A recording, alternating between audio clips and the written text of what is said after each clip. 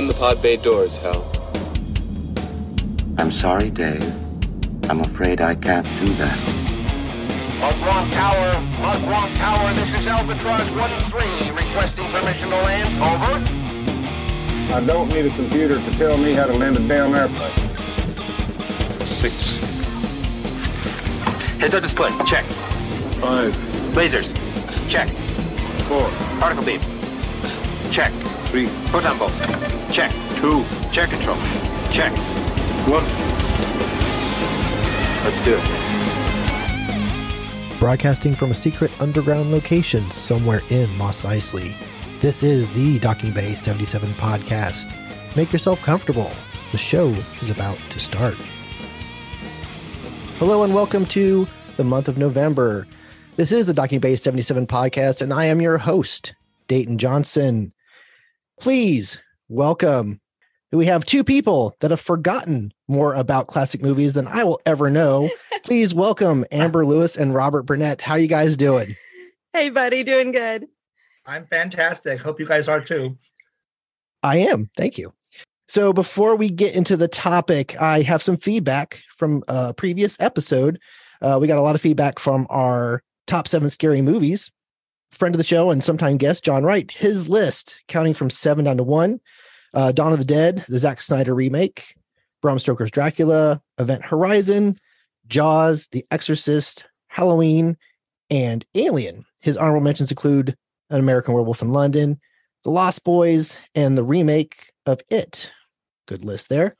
Our friend, another John from the 30-something movie podcast, his favorite scary movies include Evil Dead 2, American Werewolf in London, Bram Stoker's Dracula, yet again, Night of the Living Dead, The Thing, Alien, again, and Fallen. Now, he has a list of genuinely scary movies, which include The Babadook, Event Horizon, Paranormal Activity, Hush, This House Possessed, Exorcist, and A Nightmare on Elm Street. A lot of scary movies on that one. Other friend of the show and has been a guest, Deaf Dave, David Wright. His list includes Sleepy Hollow, Scream, The Amityville Horror, The Shining, The Ring, I See You, and Cabin in the Woods, which is a fabulous movie. His honorable mentions include The Exorcist, Saw, Sweeney Todd, Halloween, and Get Out. Wonderful list there. Thank you so much for reaching out to us on social media. And as well, anybody listening can do the same thing. You can reach out to us on Twitter at DockingBay77Pod, on Facebook at DockingBay77Podcast, and send us an email at DockingBay77Podcast@gmail.com and let us know what you think about the topic and any topics we've past, present, and future. So there you go. So now, with that out of the way, I'm going to introduce the topic. And this topic, when I came up with it, I had these two specifically in mind. We are going to discuss and list our top 7 golden age of cinema films. So roughly that means in the late 20s, early 30s, all the way up till 1960s where we put the cutoff. So with that in mind, Amber, how did you come up with your list? Well, I specifically went from the 30s, and the cutoff for me was 1960, like nothing in 1960 or after. Okay. And I wanted to make sure that I had like a film from each decade, because you could pilot with, a few from like the 40s and 50s, right, just because there's more to choose from. And then I wanted to make sure that I had like diverse genres, because my first list was almost exclusively Alfred Hitchcock. And that's not the kind of list we're doing. And then I wanted to make sure also that it was films that weren't typically on lists. So there's no Casablanca, there's no Citizen Kane, like that is not allowed. It has to be kind of outside of those, top titles. And then like films that are kind of their time, but then also are kind of like they stand up over time and like hold up, even though people will try to remake them, like the original is always better. Okay. If that makes sense. Okay. So that was kind of, I was all over the place. I have like balls of paper everywhere from lists that I made and discarded. This was torturous. All right. Well, I'm glad you had fun with it at least. Yes, for sure. All right, Robert, how did you come up with your list? very similar to Amber's. It was rough. I'm old enough. I grew up back when there were still lots of like art houses and stuff. So I saw so many movies in high school and college from the 30s and 40s and 50s in double features at the movie theater. And then I came of age right when videotapes were hitting. I actually managed a video department of a record store for a while, a Licorice Pizza, which is now a movie. But and so old movies have just been in my DNA for always. They've always just been what I went to see. They were what I was renting to people, and I still love them. But it was so hard. And so like Amber, first thing I did was tossed out all of the obvious super great Casablancas and things because I thought people know those. But then it was like The Matrix was going to be 7 movies, so 1 from each of the major studios. That works. It was like, no, that's or maybe by star, but I had more than 7 stars. It was like maybe by decade, 1 from every decade. I just gave up. So my filter ended up being kind of like Amber's, but a little bit different, which is why I'm not going to have runner-ups. Exactly. Is my overarching theme is if you like blank, then you also need to see this. So I'm going to name drop a lot of the really well-known movies and try and highlight some of those that should be just as well known and for some reason aren't. I love that because I was thinking how sad it is. I worked at a video store too. I worked at a Blockbuster. And how sad it is that we don't have that because it was like going to the library where you had people there that knew what they were talking about. Yeah. And if you were just at a loss for what to watch, they could say, well, try this. And if you like this, then you'll like that, and we don't have that anymore. So I love that you made your list like that. Yes. And my very last little filter, Rosalind Russell, who does not appear on, who does not appear on any of my films, unfortunately, although I love. Oh, I've got her covered. It's fine. I could have done a top 7 Roz Russell list and we need to revisit, Dayton, write this down, revisit the top 7 Hitchcocks. I know. At any rate, Rosalind Russell once said, it doesn't matter what the movie is, what genre, what type of movie, if it's good or bad, you've got to give them moments. And so all of my movies have those moments that you can just mention, you can remember, you can see that 2-second clip in a montage, and it comes back to you. Okay. So that was kind of my umbrella too, which is that you got to give them moments. Right. Well, I have obvious ones covered, so don't worry about that. Because I'm dying to know if we're going to have any overlaps. I know. I would hope not, considering how many movies we can pull from. Mine were ones that changed my mind about classic films, blew my socks off, so to speak. I couldn't believe it was made in 19 whatever.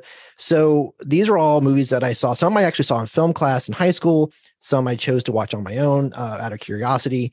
But every single one of these on the list just really impressed me for a multitude of reasons. So, like I said, some of them are pretty obvious, and then there might be a couple surprises in here for you guys. So let's do this thing. Here's the order. We're going to go with Amber first, then me, and then Robert. And before we do our number ones, we will do some honorable mentions. I have a few I'd like to name drop. And since they are kind of obvious, I'm pretty sure you guys won't hit them. So there we go. All right. So Amber, what is your, we'll say number 7, even though I know neither one of them you have yours in order. So yes. Number 7, Amber. Yeah, these are not ranked. It's strictly chronological. So number 7 is It Happened One Night. Oh, okay. Frank Capra in 1934, starring Clark Gable and Claudette Colbert. Every romantic comedy and Hallmark movie owes their existence to this movie. And it's kind of an obvious choice. It's on a lot of lists, but it's just that good. Like looking back at those, first transitions from talkies or from silent to talkies kind of movies, like this is the one. It was made in 4 weeks. Everybody involved with it hated it, but it fizzles like champagne, and it won the top 5 major Oscars. It was the first film to do that. Nice. And it's just this fizzy little comedy about Claudette Colbert is this spoiled heiress who her father's like really domineering, and she wants to marry this guy and he doesn't want her to. So she runs off, and she's going to take the bus from Miami to New York so she can go marry this guy.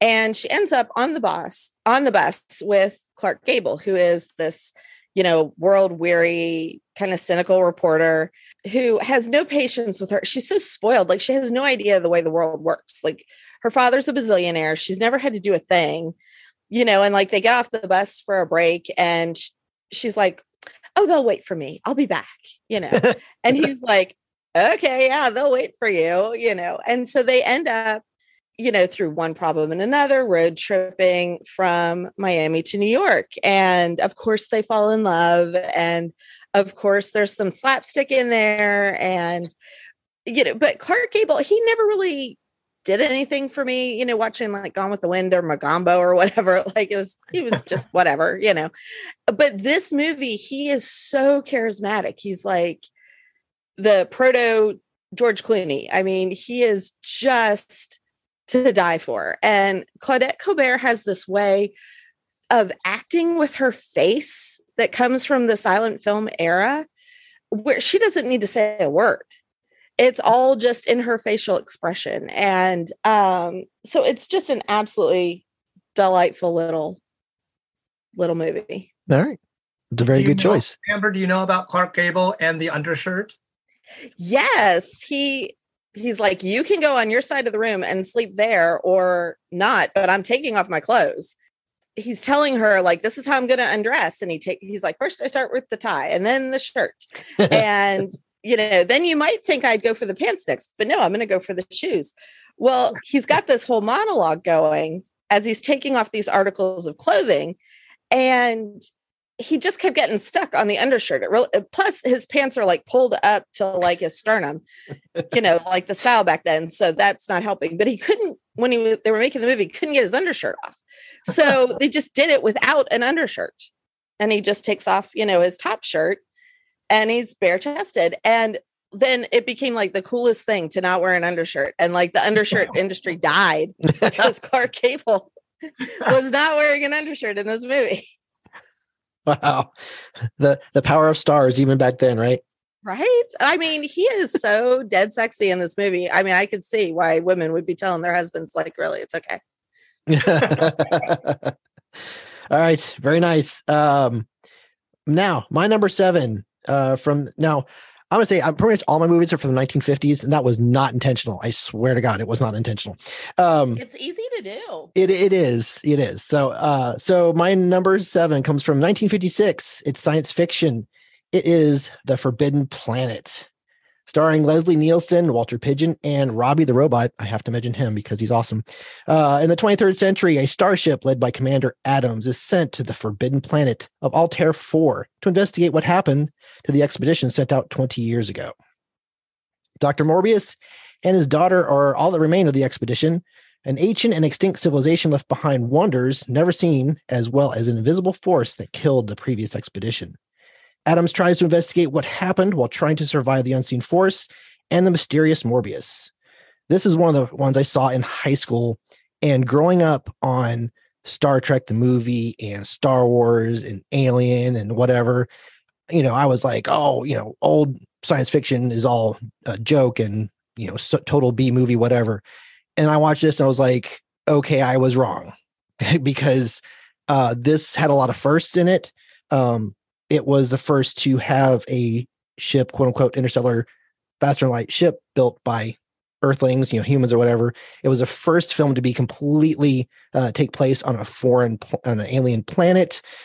It was one of those, it was the first one to have a realistic looking robot that didn't just look like a bunch of tin cans tied together. It was a game changer. It became what future science fiction movies were based on. This was kind of the benchmark. And because of that, and all the other stuff, it's my number 7, and it sticks with me even today. So, and Leslie Nielsen being serious, because when I was a kid, he was Airplane and he was the Naked Gun. So seeing that, I'm like, he was a serious actor first. Holy crap. So, this one opened my eyes to a lot of different things. So that is why it's on my list. Love that movie. And I love that you chose it. And Liam and I actually had a similar reaction. We just watched It Came from Outer Space. Right. Oh, yeah. Right. And that's another one where you're watching it going, like, you're thinking you're going to laugh through the whole thing. And it's like really good. Yeah. Yeah. Yeah, I made sure to hit every major genre with my list. So that's my one science fiction movie. So all right. Robert, you're number 7, please, sir. You bet. Well, I'm glad you did science fiction. I tried to pick one from each genre too, and I left science fiction out. I figured you would dial it. Also, got you covered. My favorite, so it worked out both ways. My number 7 is a horror movie, kind of. I know, a comedy horror movie called The Old Dark House, 1932. Wow. I love the Universal horror movies, Frankenstein, Dracula, Wolfman. Yes. That whole, I wanted to pick all of those. Just when talking about favorites, I was like, boom, boom, boom, boom, boom, done. All the Universals. But I went with this one. It's not as well known. Now, James Whale directed Frankenstein and Bride of Frankenstein and The Invisible Man. But in between, he slipped in this weird little movie. It's very scary, and it's kind of campy, and it's just odd, and it still holds up remarkably well. His main star, his top billed star, was Karloff, not even Boris Karloff, just Karloff, because he was only known yet from Frankenstein. And there's actually a title card at the beginning of the film that says, "Yes, Karloff is the same Karloff who was the amazing Frankenstein monster in the movie. You will not believe how scary he is this time, but it is the same man." It's whatever. It's hilarious. But anyway, Gloria Stewart is in it. It was the film debut of Charles Laughton. It was his first film. James Whale was English, and so he brought over a lot of his pals from England to be in his movies. And the plot is the very first Old Dark House movie. The whole idea of big giant rainstorm and people in the car have to find a place to go, and look, there's some lights ahead. What is it? It's a creepy old house. Let's go there. Rocky Horror Picture Show was inspired by it, as were about a bazillion other movies and TV shows. Yeah. So this is the first. And it has some amazing moments. It's really, really scary. And it's off-putting a lot too, which is a great kind of creepy suspense feeling. Every one of the characters is really just strange. Karloff plays this deaf-mute, hulking monster. Imagine that. And but then the family who lives there, there's this guy who's played by Ernest Thesiger, who's only been in a couple movies, but he's so weird. Everything he says is just bizarre. My favorite line in the whole movie is, "Have a potato." I mean, you have to watch the movie and hear Ernest Thesiger say it. It's amazing. But anyway, he is the creepy brother. There's this creepy religious maniac sister. Gloria Stewart is part of the young couple that's stranded at the house. But you think you're going to get thunder and lightning and scary things happening, and you do. But Whale was just playing. He was such a strange director. There's one wonderful scene where the religious maniac, old lady, is going on and on while Gloria Stewart is undressing. Speaking of undressing, and they keep showing this lady reflected in all these strange mirrors and shapes around the room, and her voice is echoing, and it's really kind of unnerving. And then toward the end of the film, this mysterious ancient old man is revealed, who lives at the top of the house. And James Whale thought it'd be funny to have an actress play this old man. So it's this beard and mustache and toothless, shriveled up little thing in bed, clearly a woman, but it's supposed to be the lord of the house. And Whale was just perverse and strange. So the movie is great for comedy. It's great for scares, and just very, very atmospheric. So if you like any of the Universal horrors or any of the billions of afterward Old Dark House Scooby-Doos and Rocky Horrors and all of those, this is where they all came from, and it's wonderful to watch. And it's a good time of year to watch it right now. Oh, absolutely. I've never heard of this one. Yeah, it was new on me too. So awesome. I wrote it down. Okay, Amber, your number 6, please. Number 6 from 1939 is The Women. Okay, I know that one. I almost picked that. Okay. Did you really? I wondered. It's directed by George Cukor. It stars literally almost every woman in Hollywood. There are 130 parts in the movie, and they are only played by women. There are no men in the movie at all. There's even a couple of dogs, and the dogs are female dogs. No men at all. Although we do nothing but talk about them. But it stars Norma Shearer and Joan Crawford and Rosalind Russell, and it's my favorite of Rosalind Russell's roles. It's absolutely, she just is a delight. Lucille Watson's in it. She steals every scene that she's in. She has one of my favorite lines in the whole movie. And it's based on a stage play by Claire Booth Luce. And it's just about this happily married woman, like mega rich, has a daughter, everything's great. And these bitchy friends of hers find out that her husband is cheating on her and sort of bully her into divorcing him. And it's about, just women being catty, but some of them are good friends and some of them support her. And, should she stay with him after he's cheated on her? Should she divorce him? And it's absolutely, completely hysterical. It's absolutely just catty, bitchy fun. Got it. I got to chime in real fast. Love this movie. Almost made my list. They did a Broadway revival a couple years ago with an all-star cast that Cynthia Nixon and Jennifer Coolidge and like all the women on Broadway were all in it. I just remember they did one. Is this the same one with the girl from 30 Rock? Yeah. Kristen Johnson? She was in it. Yeah, everybody was in it. Is that the same one? Yeah. Okay. And it was great because they started it before, and this will be brief. I know we're doing movies, but I thought it was hilarious. They started it all. I think the cast on stage was 38 women. They played different parts, some of them, but they all walked out in their lingerie. So some were in girdles, some in bras, some in slips, whatever. Walked out, took a bow, left. Then the curtain went up, and the show actually started. But in the play, a man appears right at the end, and the woman who thinks her husband is cheating and all that. He walks in at the end of the play and basically has a line more or less like, "Well, I'm home, honey. What did I miss?" Kind of this like line. And on Broadway, they had like a different star do it every night. So Tom Hanks did it one night. Oh my God, that's so awesome. In this like kind of Hollywood star roulette of who was going to walk through the door at the end and say their one line as the curtain came down. Oh, that's kind of amazing. All right. Thank you, Amber. My number 6, new genre. So this is my Western genre that I'm hitting this time. We are traveling to 1952, and my second favorite Western of all time is High Noon, starring Gary Cooper, Grace Kelly, Henry Morgan, and Lon Chaney. In 1898, Marshall Kane finds out that the man he sent to prison, Frank Miller, is on his way to town to seek revenge and will arrive on the noon train. Kane's new bride tries to convince him to run, but his sense of duty keeps him in town. He seeks help from the town, but receives none. The movie tells a story in real time and gives us action, tells a great story, and a worthy Old West hero. I watched this because it made the AFI's 100 list, and it quickly became a favorite because it's in a time where, growing up, it was all about John Wayne and it was all about Clint Eastwood in these Westerns.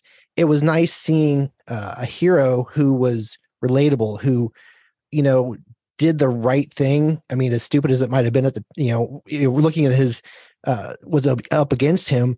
I really enjoyed it. It was clever. It was fun. It was entertaining. And the fact that it won 4 Oscars and 4 Golden Globes, and I've seen it reenacted on The Simpsons as well, that was a great episode. It's so cool. And it was impressive. I walked away going, why did it take so long for me to watch this movie? So that is why, like I said, it's second only to my favorite Western of all time, Silverado. All right. Robert, your number 6, please. All righty. Following Amber, it sounds like it's going to be happening a lot tonight. I've also got kind of a screwball comedy genre film, and it is my, if you liked His Girl Friday or The Women or Bring It Up Baby, any of those fast-talking, sassy movies from the late 1930s, or It Happened One Night. I'm going to recommend The Awful Truth from 1937. Leo McCarey was the director. It was from Columbia Studios. Leo McCarey, and I just want to shout out all the studio system because I love it so much, was so versatile as a director. So many of them are.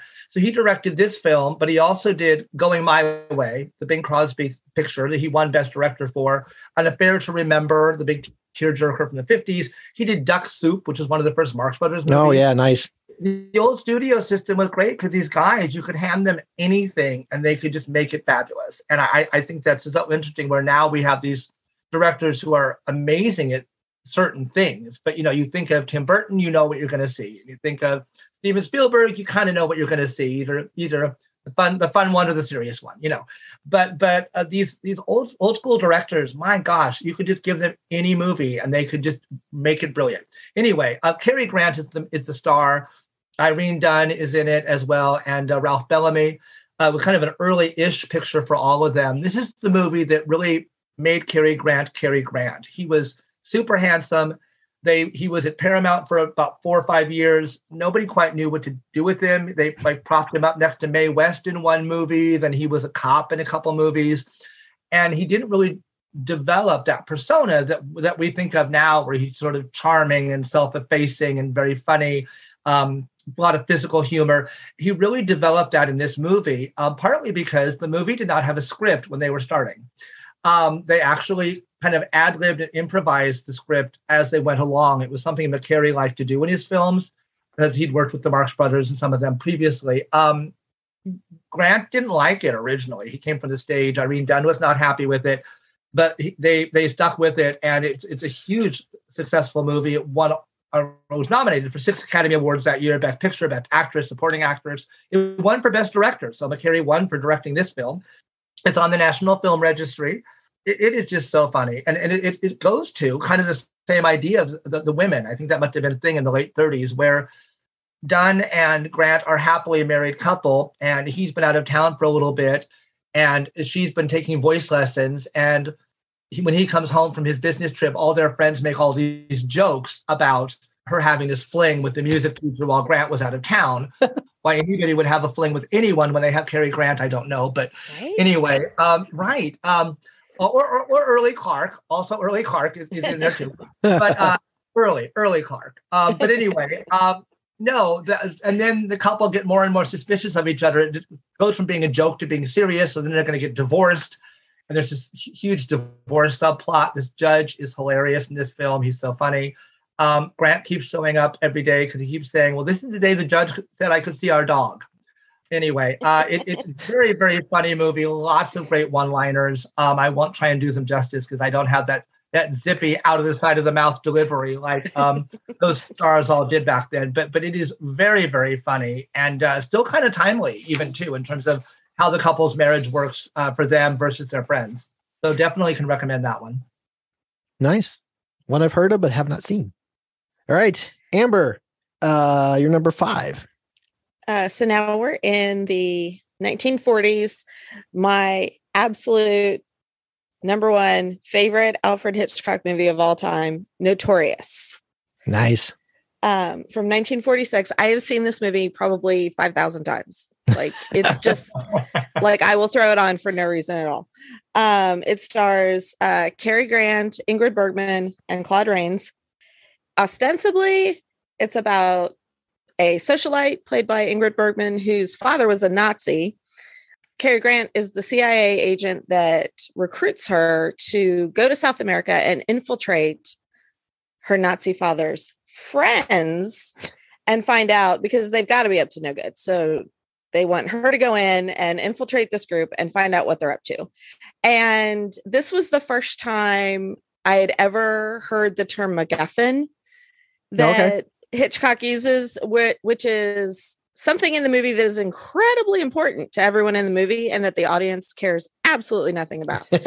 And that is basically this whole movie. Like, it's, what are these Nazis doing? And are they going to get the magic dirt and all this stuff? And you don't care, because it's just about Cary Grant and Ingrid Bergman being sexy. And it is like the sexiest movie you've ever seen in your life. Like, my God. Like, it's one of the longest kissing scenes that they had to cleverly film because the censors said you could only kiss for so many seconds. So they kiss for a little bit, and then they like walk across the room, and then they kiss some more. And Claude Rains is just doing what he does, being like a smarmy little villain. And I mean, I adore him. I could not love Cary Grant anymore. Ingrid Bergman is just luminescent, and it's just a great, spy post-war little thriller. So yes, but Notorious is for me his best thing he ever did. All right. I will argue with that later. Okay. Oh yeah, we can get into it. Okay, so moving on to another genre for me. My war picture, it is from 1957. It is The Bridge on the River Kwai, starring Alec Guinness, William Holden, Jack Hawkins.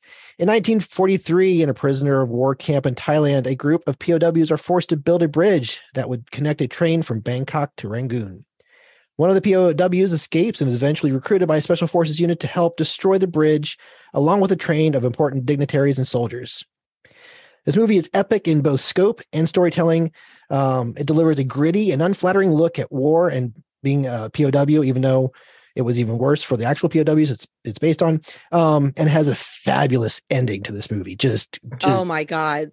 Yeah. So, well, because when I saw this, I knew who Alec Guinness was because of Star Wars. Mm-hmm. It was like, oh, he's Obi-Wan Kenobi, whatever. So I remember hearing about it. And I go back and watch it. And like I said, growing up, I kept seeing stuff like Patton and, Force 10 from Navarone, where you have these big, strong, really cool guys that are almost enjoying fighting a war. And then you get this version of it. And only ever win. Right, exactly. And this is not that. And that's one of the reasons why I love it so much, because it was not flashy. It was not, propaganda in a way. It was telling a serious and sad story in a way. And that ending just sticks there. Winner of seven Academy Awards, including Best Picture and Adapted Screenplay. Now, the funny part about that, you guys probably already know this, but I'm going to say it anyway. Pierre Bol, who wrote the book it was based on, was given the Oscar, even though he didn't speak English or write the screenplay.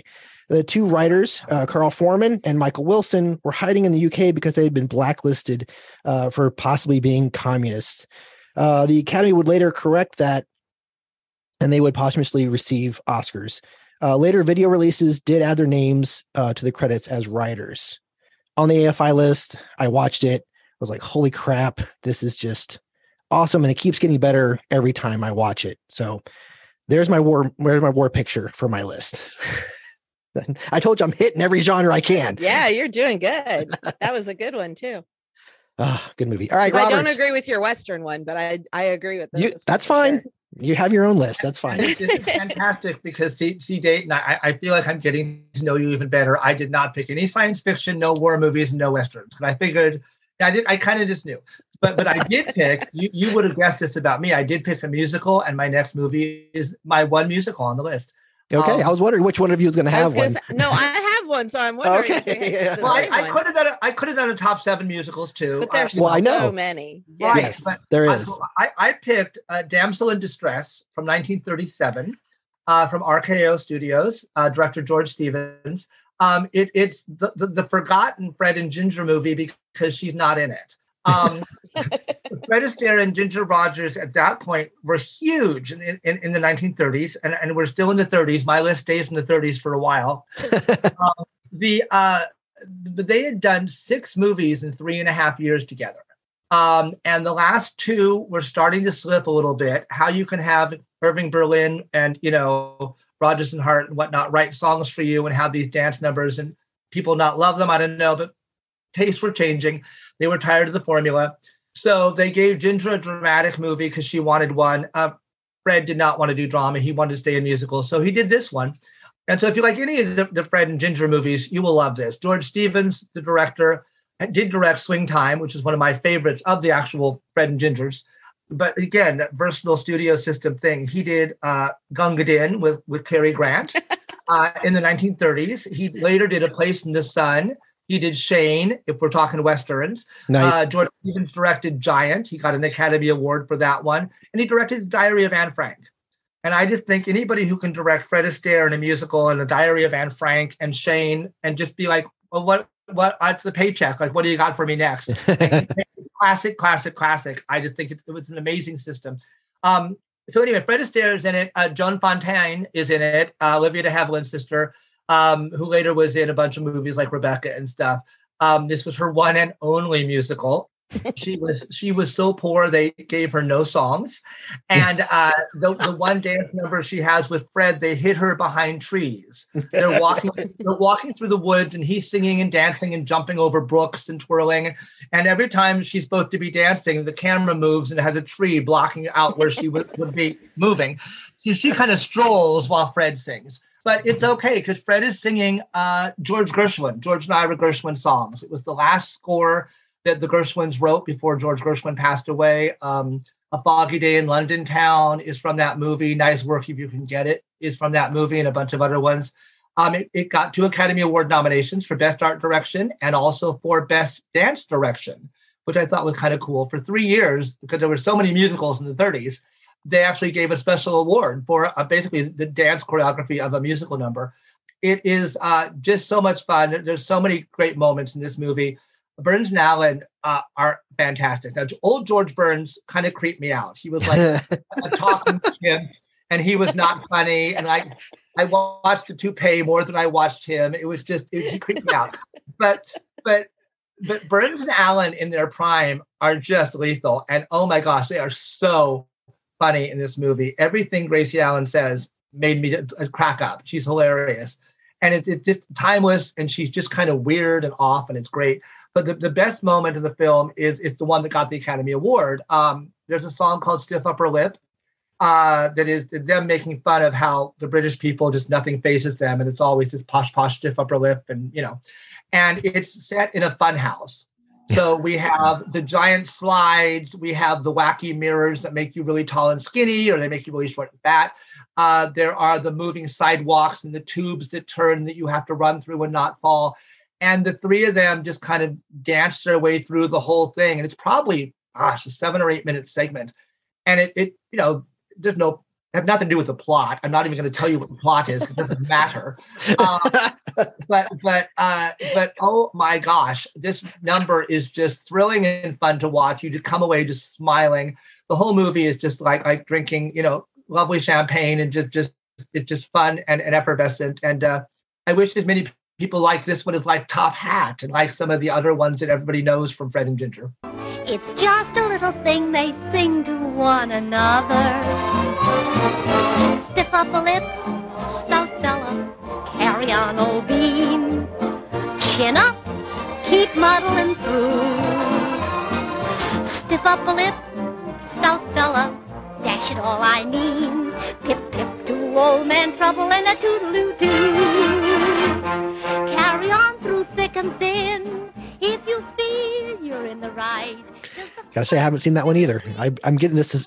I'm suspecting, but there's a lot on your guys' list I have not seen, which is exactly why I picked you guys to be on this one. All right, Amber, your number 4, please. Number 4 from 1948 is just a straight up thriller. Sorry, Wrong Number. No, okay, nice. Directed by Anatoly Litvack and starring Barbara Stanwyck and Burt Lancaster. Liam came home the other night when I was watching it, and it was already like to the last like half hour, and he stood there with his coat half off and was like, he walked in, he was like, "Oh, what are you watching?" And like took one arm out of his sleeve and then just stood there locked in to the end of this movie. Like, that's how good it is. It's the first kind of like psycho killer on the phone kind of movie. Barbara Stanwyck it's really interesting because she plays an invalid who's homebound, but she's an heiress. So of course, like, it's the most luxurious New York apartment. And she's wearing like lace and silks and has like a diamond the size of a poker chip on her finger. And, but she, can't get out of bed because she's an invalid. And she is becoming like increasingly hysterical as the movie goes on because she she's trying to call her husband at work, and the lines get crossed, and she overhears two men plotting a murder. And she spends the rest of the movie like trying to call her husband, trying to get a hold of him. She hunts down like his secretary at her bingo night. I mean, this woman is like Sherlock Holmesing it from her bed.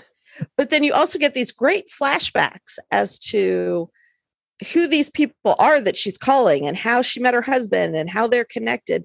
So you see her when she was younger and healthier, and she's regular Barbara Stanwyck, who's just a total man-eater. But like Burt Lancaster is the machoest of men. So to see him play this guy that just kind of gets steamrollered by her is fascinating. And then to see her switch from being who you expect Barbara Stanwyck to be in a movie to then being like this fragile invalid who's like completely hysterical is just fascinating. And the suspense is great, and the story unfolds in these flashbacks. The supporting cast is really good, and like I said, I mean, it just sucks you right in. I'm truly intrigued now. So oh, and it has like the greatest last scene of a movie ever. Like, man, that's saying a lot. It pays off. I'm telling you, it's so good. My turn. Yet another genre. This is my film noir from 1958. It is A Touch of Evil, starring Charlton Heston, Janet Leigh, Zsa Zsa Gabor, Orson Welles, and Marlene Dietrich. Written and directed by the wonderful Orson Welles. Oh, he's so good. I did cheat. He's on my list twice. Anyway, when a car bomb explodes on the American side of a U.S. Mexico border, Mexican drug enforcement agent, played by Heston, which cracks me up, begins an investigation along with American police captain Hank Quinlan, played by Orson Welles. When Vargas begins to suspect that Quinlan and his shady partner are planting evidence to frame an innocent man, the investigation into their possible corruption quickly puts himself and his new bride in jeopardy. The movie blew my socks off from the very first scene. That opening scene, 3.5 minutes, no cuts, just I saw that and I was like, holy shit, it was exactly what I did. It grabbed me. I just couldn't stop watching it. I didn't want to pause. Even if I had to pee, I just kept watching it. I'm not a big Charlton Heston fan, but he was good. I love Orson Welles, and to see something that he had, written and directed again, I was all in. There was a great story about the opening sequence. Because the guard that's working at the border was an actual border guard. He was not an actor. So they set up everything, which has many moving parts, many moving actors, cars, whatever, and the tracking thing. And they would get up to that scene where the guard would ask for Heston's ID, and the border guard kept flubbing the line. So then they would have to set everything back up, go back to one, so to speak, and try it again. They did it 3 times, and every time this guy messed up his line. So finally, Orson Welles says, look, just move your lips. Don't say anything. Like, okay, we'll just put it in later. So they do it. They get the shot, whatever. They go on shooting the rest of the movie.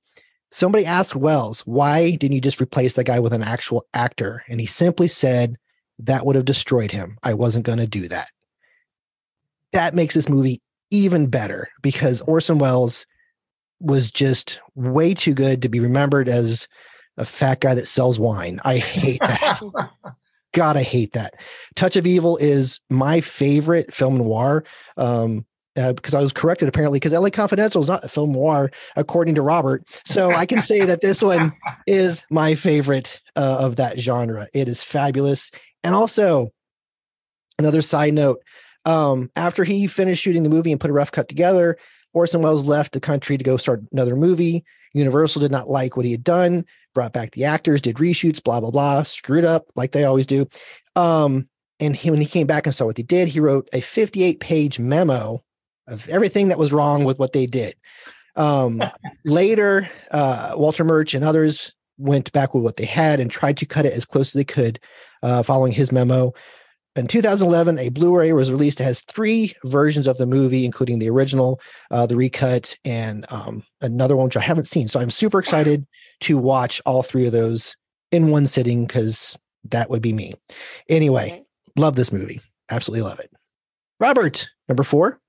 All righty. I'm stuck in 1937. This is my third movie from that year. Everybody says 1939 was the best year for films. I don't know. Maybe for me, it's 1937, maybe.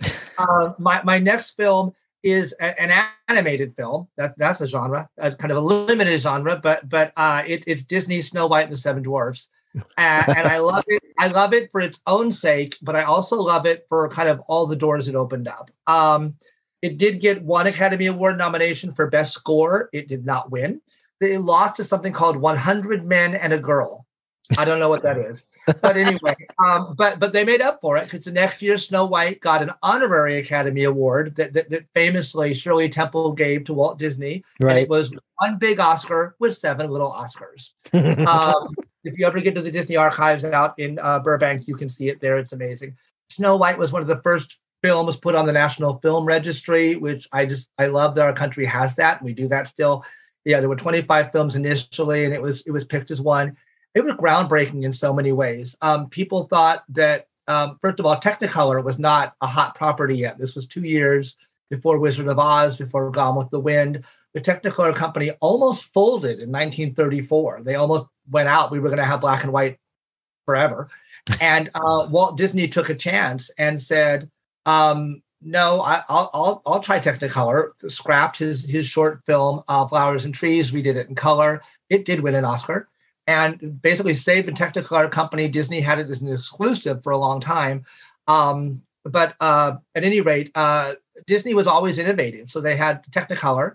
And it was also going to be a feature-length film. Walt said, no, I think we can make a story that will last an hour and a half, and people will love it and believe in it. He came up with the multiplane camera prior to this film. He wanted to use it for that, which gave depth to dimension and dimension in films. You ever want to see a great example of that, watch the first minute or two of Pinocchio. It's stunning. Anyway, technical advances were just amazing for that film. They called it Disney's Follies.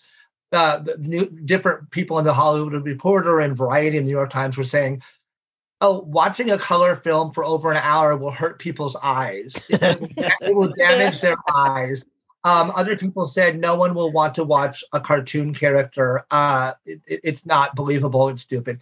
And they Walt pressed ahead, made the film, and they showed it to an early preview audience. And at the end of the film, spoiler, she looks like she's going to die, and she's in a coffin and everything. For those of you who've never seen it, people were weeping. People were weeping throughout the audience. Grown men, grown women, studio executives sobbing because they thought Snow White was dead.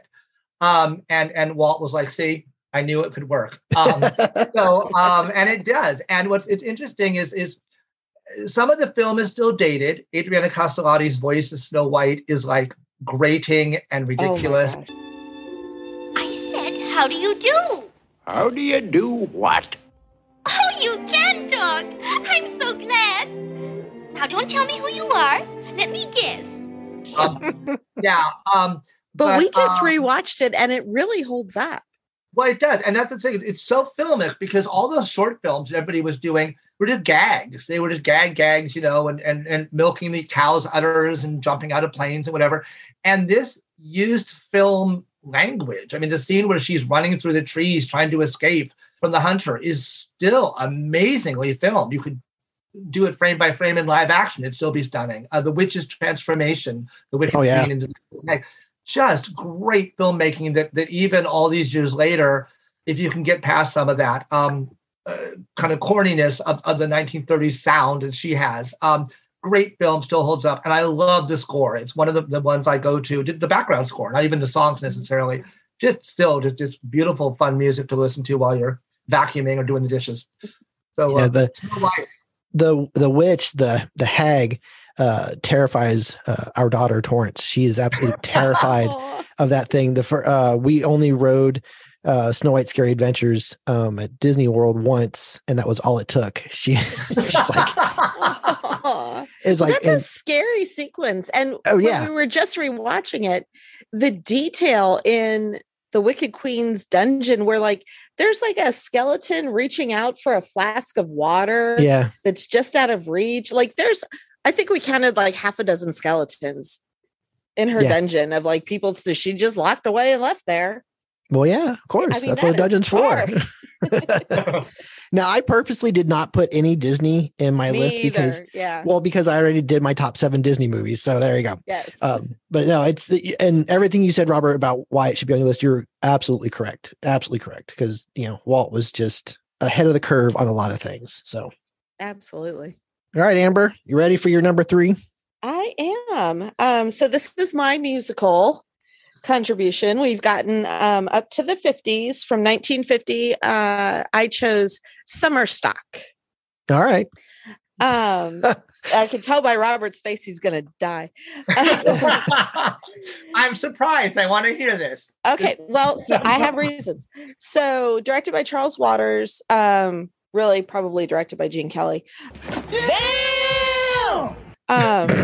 Starring Judy Garland and Gene Kelly. I specifically chose this one. Number one, sentimentally, I just love this movie. It's not the greatest, but I just think it's adorable. I love Fred Astaire and Ginger Rogers when they're doing what God put them on this earth to do, which is dance. Anytime Fred Astaire has to do anything else, like it just is grating to me. Like he should not be singing. He should not be walking and talking. Just bring him out and have him dance and then have somebody else tell the story. So I couldn't in good conscience for this list put an Astaire Rogers movie on there because I don't think any of those movies are any good. But the dancing is spectacular. The musical numbers are spectacular. The movies are not good. So I was definitely going to go. I definitely had to have a musical. It was definitely going to be a Gene Kelly musical. And I feel like this one is important too, because like you have to have Judy Garland.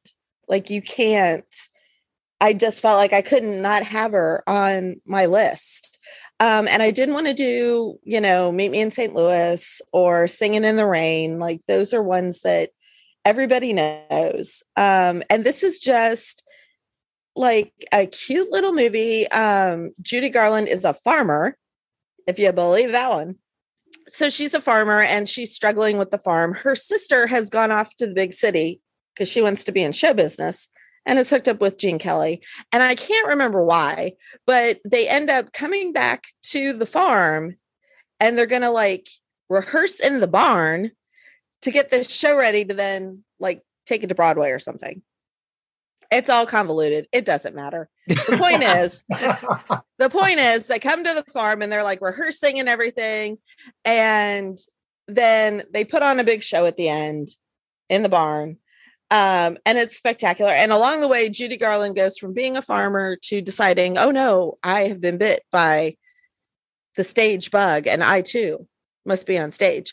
And so then she gives up farming and is Gene Kelly's co-star. The background of the movie, off come the overalls and on goes the sequins and boom. And there you go. With natural talent, because there's all these farmers out there that can perform, and they just need Gene Kelly to show up and discover them. The background of the movie is really sad because Judy was really, really sick when they were making the movie. It was deep in her drug addiction. She was struggling with her weight because of all the drugs she was taking. She was an absolute nervous breakdown every day. But Gene Kelly was determined that he was going to get this movie made. He was going to make it with her because she had helped him when he was starting out. I'm going to cry. And it's so dear. And he never forgot that. And so he was going to make sure that, she wasn't going to get fired off this movie. They were going to make it, and give her a chance to maybe, get back in the game. And he even like faked an injury so that she could have a couple days off because she was on the verge of like nervous collapse. So that part of it, is very bittersweet and, makes it a little sad to watch, but it's got great musical numbers. It's got one of the best dance numbers that Gene Kelly ever did. It's him dancing with a newspaper in the barn. And it was he said it was one of the most difficult things he'd ever done. And it took him 2 weeks to choreograph it. Oh, jeez. And they brought Judy back for reshoots, and she had lost a bunch of weight. And so she did her famous number, Get Happy. So she looks completely different in that scene than she does in the whole rest of the movie, but it's one of her most famous numbers. And it's just a delightful, fun little romp. So that's my musical. And I'm going to rebut. So no, you're not, because I gave all these beautiful sentimental reasons. I'm going back to Fred and Ginger for a minute. You are right. You were absolutely right. Fred could not act. And what I think is hilarious is Fred, in almost all those movies, played a song and dance man / actor, and he still wasn't good playing what he really was. But what I'm mentioning this for is because another thing I love about the studio system in these classic movies, and we are hearing a lot of the same names again, like Cary Grant and so on. The stars were all fabulous, but what I loved also about the studio system were the stock companies, the supporting players who were in these movies. And if you were watching an MGM movie, you knew who you were going to see. And if you were watching Warner Brothers, you knew who you were going to see. These actors would show up. They'd be the bus drivers, and they'd be the bartenders, and they'd be. I've got Marjorie Main on here like 4 times because she just keeps playing this cranky old lady. And Fred and Ginger, their movies. They had Eric Blore, who I love him dearly. He was British and weird, and he has a whole 3-minute bit about whimsical. Anyway, with his face. And then someone says, well, why don't you say whimsical? And he says, well, whimsical wouldn't be whimsical. Anyway, I'm not doing it justice, but it slays. And then Edward Everett Horton was a genius. He's in all the Fred and Gingers and every other movie RKO made for 40 years. And Fred can't act, fine. He dances, get him off screen, bring in that wonderful supporting players to do their shtick, do their little 3 or 4 minutes. They're hilarious. They're the undersung heroes of the whole. I mean, I could have made a whole list of just B-picture, like supporting player people, because they're just the best. Marjorie Main, love her, always. And she's in the Harvey Girls. She slays in that movie, too. She's hilarious. Done with rebuttal. Okay. All right. But you didn't actually. You agree with me. I wanted to mention the stock companies, the character actors. Character actors don't get their due, and they were such a vital part of that whole 1940s picture thing. My next one is, I'm just going to call it a drama, but it's a very obvious one, and it's already been called out at the very beginning. Of course, I'm talking about the 1943 black and white spectacular movie, Casablanca, starring, of course, Humphrey Bogart, Ingrid Bergman, Claude Rains, Paul Heinrich, and Peter Lorre. In case you don't know what it's about, set during World War II, it focuses on an American expatriate, of course, played by Bogart, who must choose between the love of a woman, Bergman, or helping her husband, Henry, a Czech resistance leader, escape from the city of Casablanca to continue his fight against the Germans. Now, when I had seen this, I honestly admit I hadn't seen a lot of black and white movies, because in my brain, black and white movies were slow. They weren't very exciting. Blame MTV and MTV videos and editing. So this one completely changed my mind about that. It never slows down. The pacing is great. And the freaking dialogue is so witty and so smart. I have a couple of my favorite quotes. So here we go. Captain Renault, what in heaven's name brought you to Casablanca? Rick, my health. I came to Casablanca for the water. The waters? What waters? We're in a desert. I was misinformed. Okay, brilliant. Okay, later, Rick. And remember, this gun is pointed at your heart, Captain Renault. That is my least vulnerable spot. That's great. Okay. Now, Rick, here's another one. Here you go. Rick, how can you close me up? On what grounds? Captain, I'm shocked to find the gambling is going on here. Guy walks up. Here's your winnings, sir. He goes, oh, thank you very much, and walks away. I'm like, see? Oh my God. Okay, so the dialogue now, like me, did you watch this movie because of When Harry Met Sally? No, I did not. I had never seen it, and it was one of those, like, everybody always talks about it, and I was just kind of like, oh God, whatever. And then I saw When Harry Met Sally, and I'm like, Well, I'll give it a try. No, this is more of the mid 90s, and it was more out of curiosity, and because you hear so much about it. So I watched it, and yes, amazing. And it's not only is it one of the most misquoted movies of all time because everybody gets, Play It Again, Sam wrong. So they get that wrong.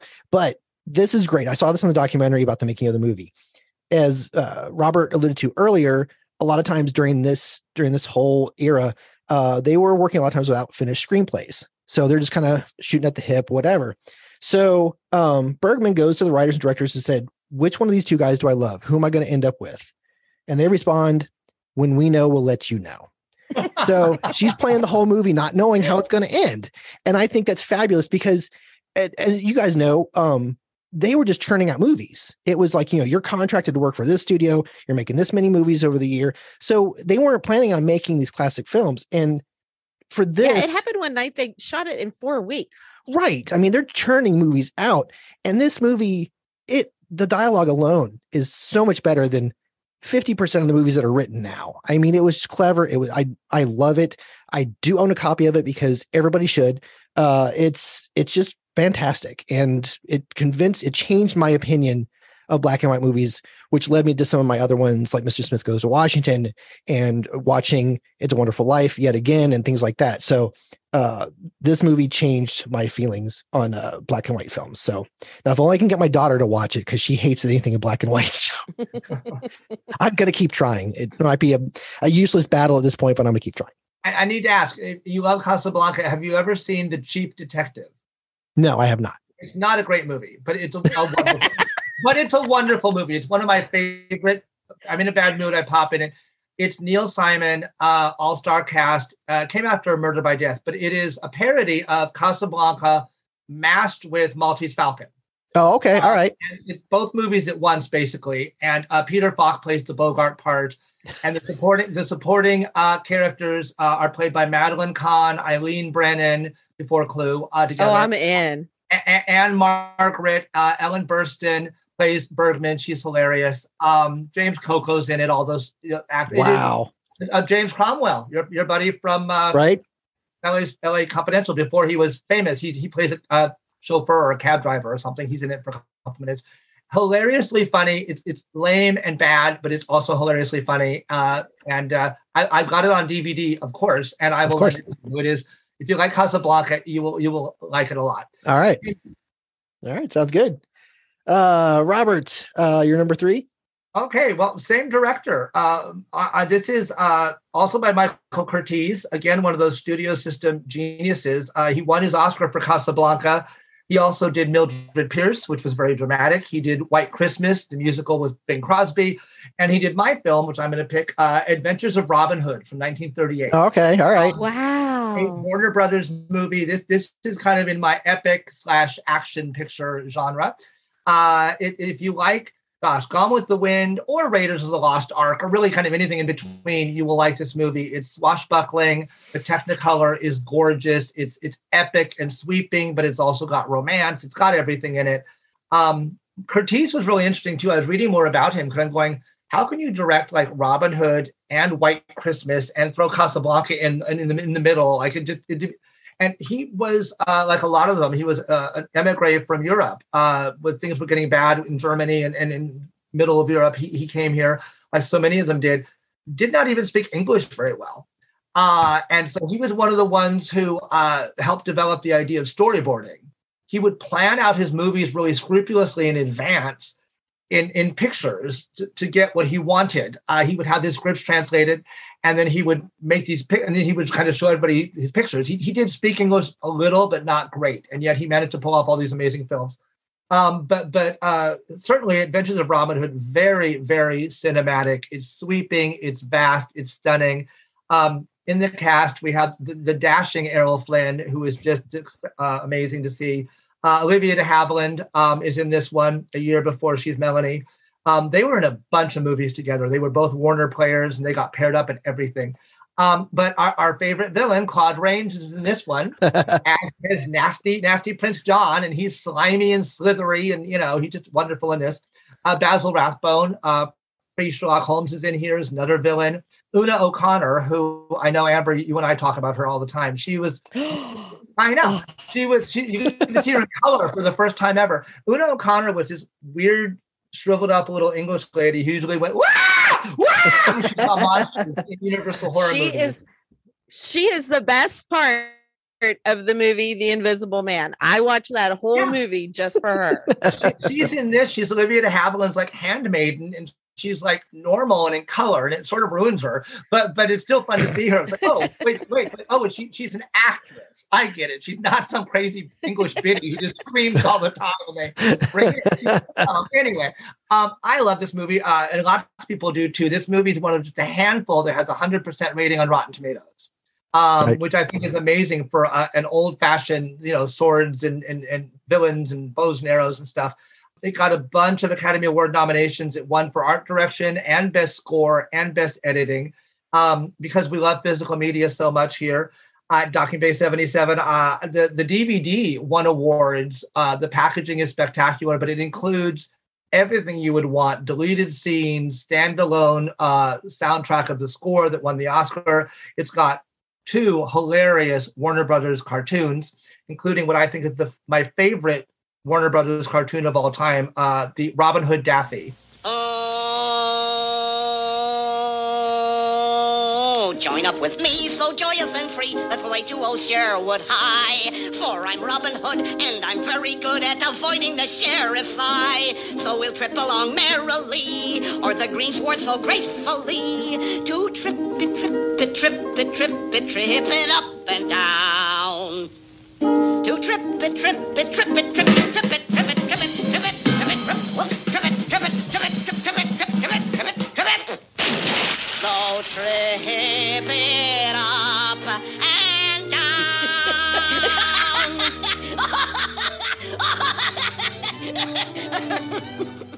Which is, I laugh thinking about. You did too. You all right? They're both on there. This DVD set has got everything that you will not see if you are streaming. So buy the DVD.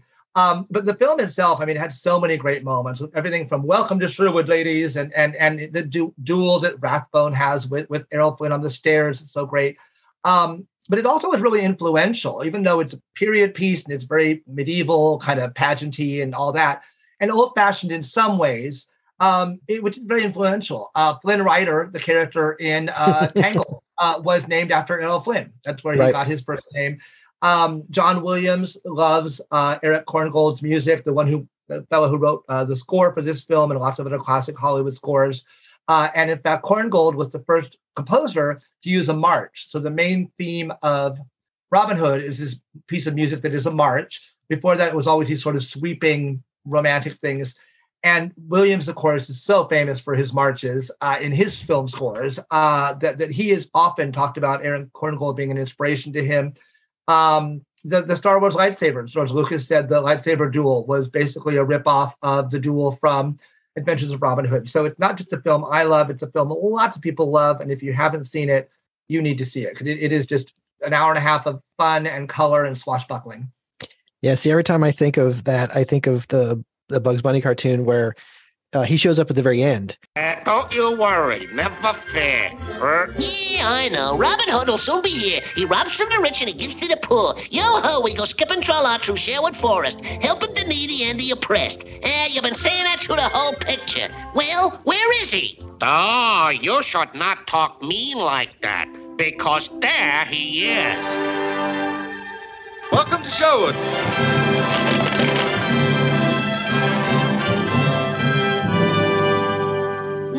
That's silly. It couldn't be him. That's that was good. That one I think is called Robin Hood Bugs or something. But Robin Hood Daffy came like 10 years later. Chuck Jones directed it. Right. It was Warner Brothers director. It is hilarious. I've seen it because I've seen pretty much everything of the Looney Tunes in the world. I'm even wearing a Looney Tunes shirt right now. Oh, nice. Nice tie-in. There we go.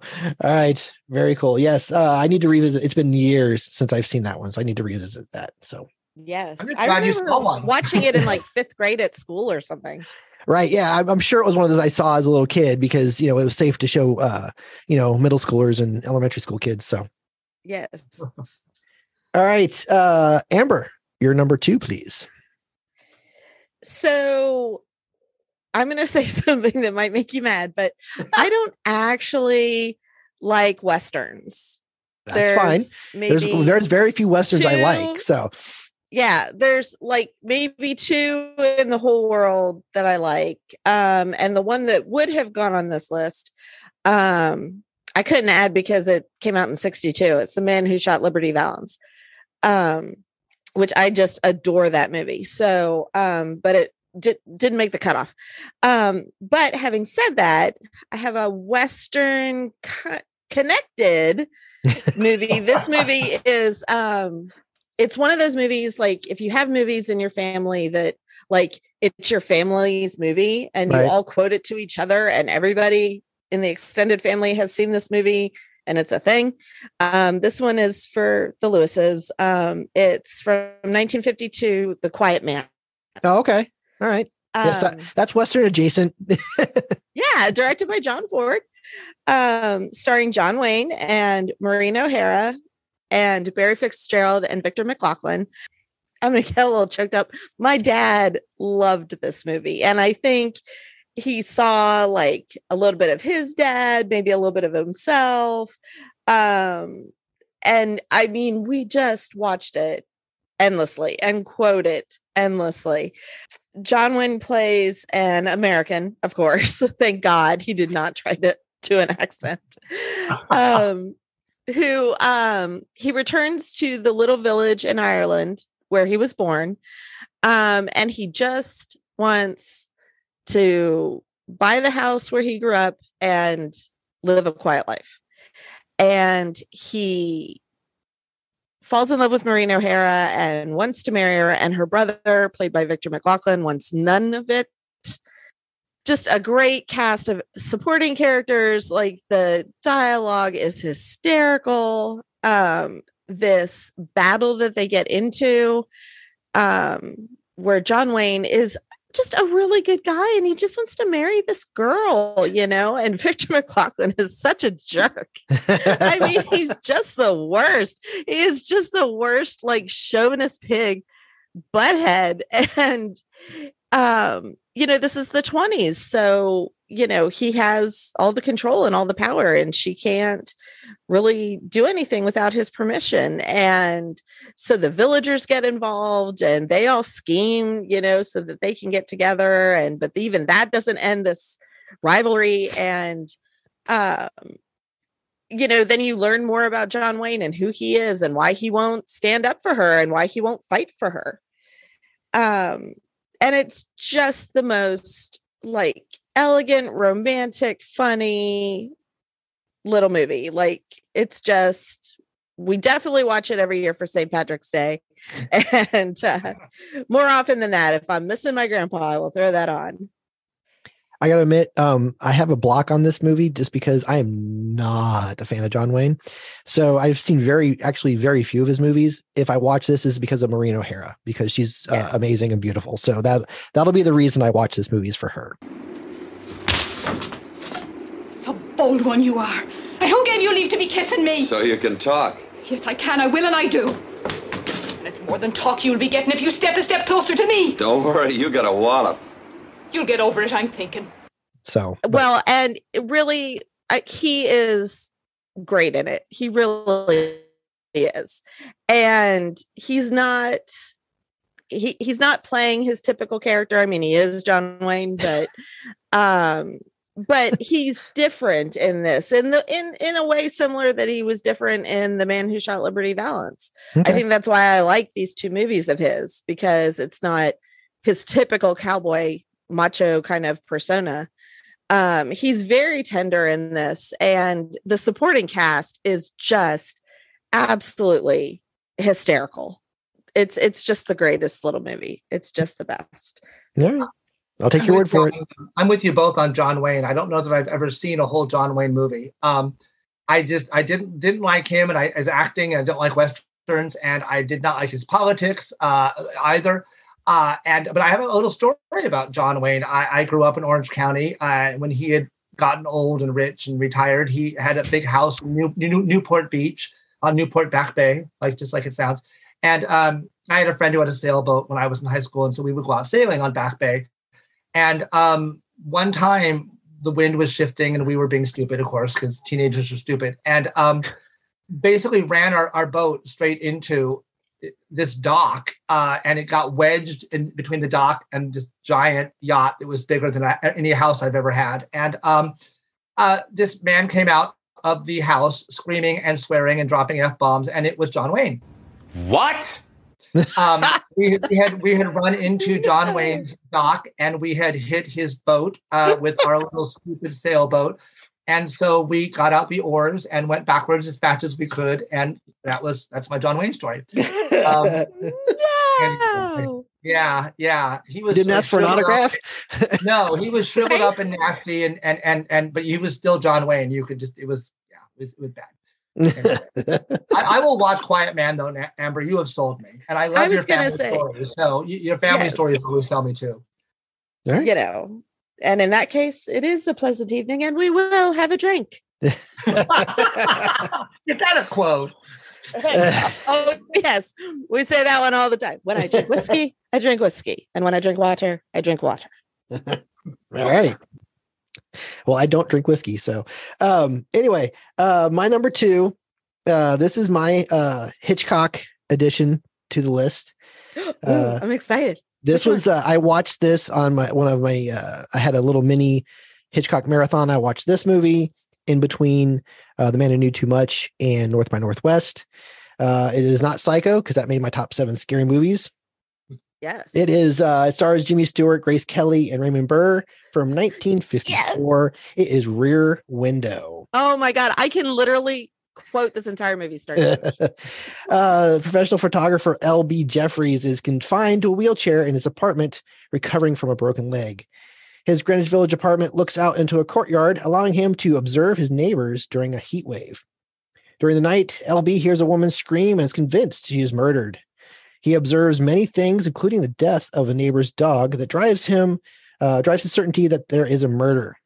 The police don't believe him, and he continues to investigate on his own through his camera lens, and also encourages his girlfriend to get involved, putting both of them in danger. I could not believe how freaking good this was. Okay. Like Thelma Ritter makes this movie. I've got her coming up. Okay, well, good. Glad we got it covered. Because it's like Hitchcock made you afraid of birds. He made you afraid of the shower. And here he literally makes you afraid of your neighbors. So it's like he was so good. And I'm watching this, and it's in that 70s show did an episode, a whole Hitchcock episode, and this was part of it. The Simpsons, of course, did a version of this as well. And for good reason, because it's amazing. You spend the whole time in his apartment, and you're looking around at what he sees and what he's going on, and you start to question everything. And it's so good. It's so well paced. And Jimmy Stewart, of course, is amazing as always. And when it was over, I was like, holy crap. I didn't move. I didn't pause. I just kept watching the whole movie until it was over. And of course, immediately I watched the behind the scenes stuff. And so this is, did you get that you as the audience get a clue that he doesn't get? It's been a long time since I've actually watched it again. So go ahead. Oh, well, so I've seen it 400 times. So you get a clue that he doesn't get. So the whole time you're watching, you feel like you know more than he is. Oh, okay. I got you. Right. Okay. I see what you're saying. And you're going, but I saw this. Well, but me, I don't know. So even having an extra piece of information, you're still questioning everything you saw. Well, yeah, absolutely. And I'm sorry, I am 100% the neighbor that, like, if anything is going on, I am full on like peeking out my blinds. Like I am that person 100%. Yes, I understand. My wife is the same way. Mrs. Kravitz. Right. Yes. So of course I watched the behind the scenes making of after I got done watching the movie. His apartment window is actually the ground floor. Well, not ground floor. It's the main floor of the studio they were shooting in. They dug up the floor to expose the basement, and that's where they put the courtyard. And that made it even more interesting. I'm like, because I'm looking at this set and I'm like, well, where is this? And so, yeah, they ripped out the floor to create a courtyard so they wouldn't have to, build upwards, which I thought was just a great idea. And also with all the lights, and it got so hot in there, there's lots of moisture catching in the ceiling, and it would quote unquote rain from time to time because of all the humidity and moisture inside the set. So yeah, Hitchcock once again proving that there's he can make anything scary and and frightening and thriller-ish. So including your neighbors. So there you go. And I adore To Catch a Thief, but Grace Kelly in this movie is just, she's like superhuman. She's just not even like not even the same species. Like, right. She's just unbelievable. She is, absolutely. Okay, Robert, you're number 2. Wow, weirdly, this was almost my Hitchcock slot also. Yeah. And this is probably the best known of my films, but I still love it so much I had to put it in here. I jumped to the 1940s. I made the You made it out. Yes, I'm catching up. And my film is A Gaslight from 1944. Oh, okay. I just watched it the I know. MGM. I couldn't leave out MGM. They're probably my favorite studio of the classic era, along with RKO. George Cukor was the director, who was he could direct anything too, like a lot of them. He did Dinner at 8, he did Little Women, he did The Philadelphia Story, he did Adam's Rib. He was really known for working with women actresses, or actresses, I guess I can say, women actors. And he was actually involved with Gone with the Wind was a while to work with Vivien Leigh, and he got canned from that one. But that's a whole different story. But Gaslight is amazing. It's a great story. It has Ingrid Bergman, Charles Boyer, who was playing against type, which I know this is the first movie I saw him in, and I can't see him any other way. Like, to me, right. He's just slimy, horrible. And this movie at the time kind of had the same effect that Psycho did with Janet Leigh disappearing early on, where for 10 years, Charles Boyer had played these glamorous, romantic leading men who all the women swooned for, and was just all at the end of the movie was you always got to marry Charles Boyer, and it was wonderful. And this one, he played against type. Audiences flipped their wig. It helped make the movie so successful that people could not believe that he could be anything other than just romantic and dashing and wonderful. So it really added. It's lost now on us because we don't know him, or maybe it's the first thing we've seen him in. But it was part of the fun of the movie. And then Angela Lansbury, who we just lost, it was her very first movie. And she managed to pull off a Best Supporting Actress nomination for her first film at 17 years old. Wow. And she got one for her next movie, like her first 2 movies. And she did National Velvet with Elizabeth Taylor, and also got an Academy Award nomination. But anyway, Bergman is the star of this film. And although when I think of the golden era, it's easy to talk about directors, and I love talking about character actors. Most people, when they think of the golden era of Hollywood, they think of movie stars. And Ingrid Bergman, my God. I mean, she's been on 2 other films we've already mentioned tonight. Oh, yeah. She is just, Amber said luminous, and that's the word for her. She just is radiant. You can't film her badly. If you want to get Torrance into black and white movies, this one is kind of a mystery suspense genre, which that's my representation for that one, kind of a thriller film. But the cinematography is stunning. Bergman just is gorgeous in every frame. It's amazing. She really carries the film. Although my favorite is Dame Mae Whitty. Oh yeah, she's anytime again. She shows up and she's peeking in that house, and then at the end when she finally gets in, she's so excited. She's Mrs. Kravitz. God bless Mrs. Kravitz. There's always one. It's you. It's her. But you were talking about those like character actors that make the movie, and between Thelma Ritter in Rear Window and her in this, they show up and you just lean forward in your chair because you're going to get 3 minutes of just wonderful entertainment. Gaslight is amazing, and I looked it up on Rotten Tomatoes because I did that for a lot of my films, and it got an 89. It's actually not a remake, but a second version of the film. There was an edition made in England, a version made in England in 1940. That one's got a 100% rating on Rotten Tomatoes, actually a higher rating than the Bergman one. And for those of you who love your physical media, it is on the DVD. You get both versions. If you buy the Bergman version, you get the original. I watched it. I like the Bergman one because I'm used to it, and it's got that sentimental attraction. But the other one is really good and really different too. It's a little so. Everyone else likes this movie too. It got 7 Academy Award nominations. really did great. It's on the National Film Registry. Weirdly, George Cukor was not nominated for this as Best Director, but he was up against Alfred Hitchcock and Billy Wilder and a bunch of other big names that year. Oh, okay. It was a good movie. So you can understand that. And of course, the term gaslighting that we all know and love and could drag politics into if we wanted. But anyway, came from this movie. This is why we talk about gaslighting people, is from this movie. And the moments. Oh my gosh. Roz said, give them moments. Any scene with Angela Lansbury is amazing. She's this horrible, slutty maid who's just a tart. She's great.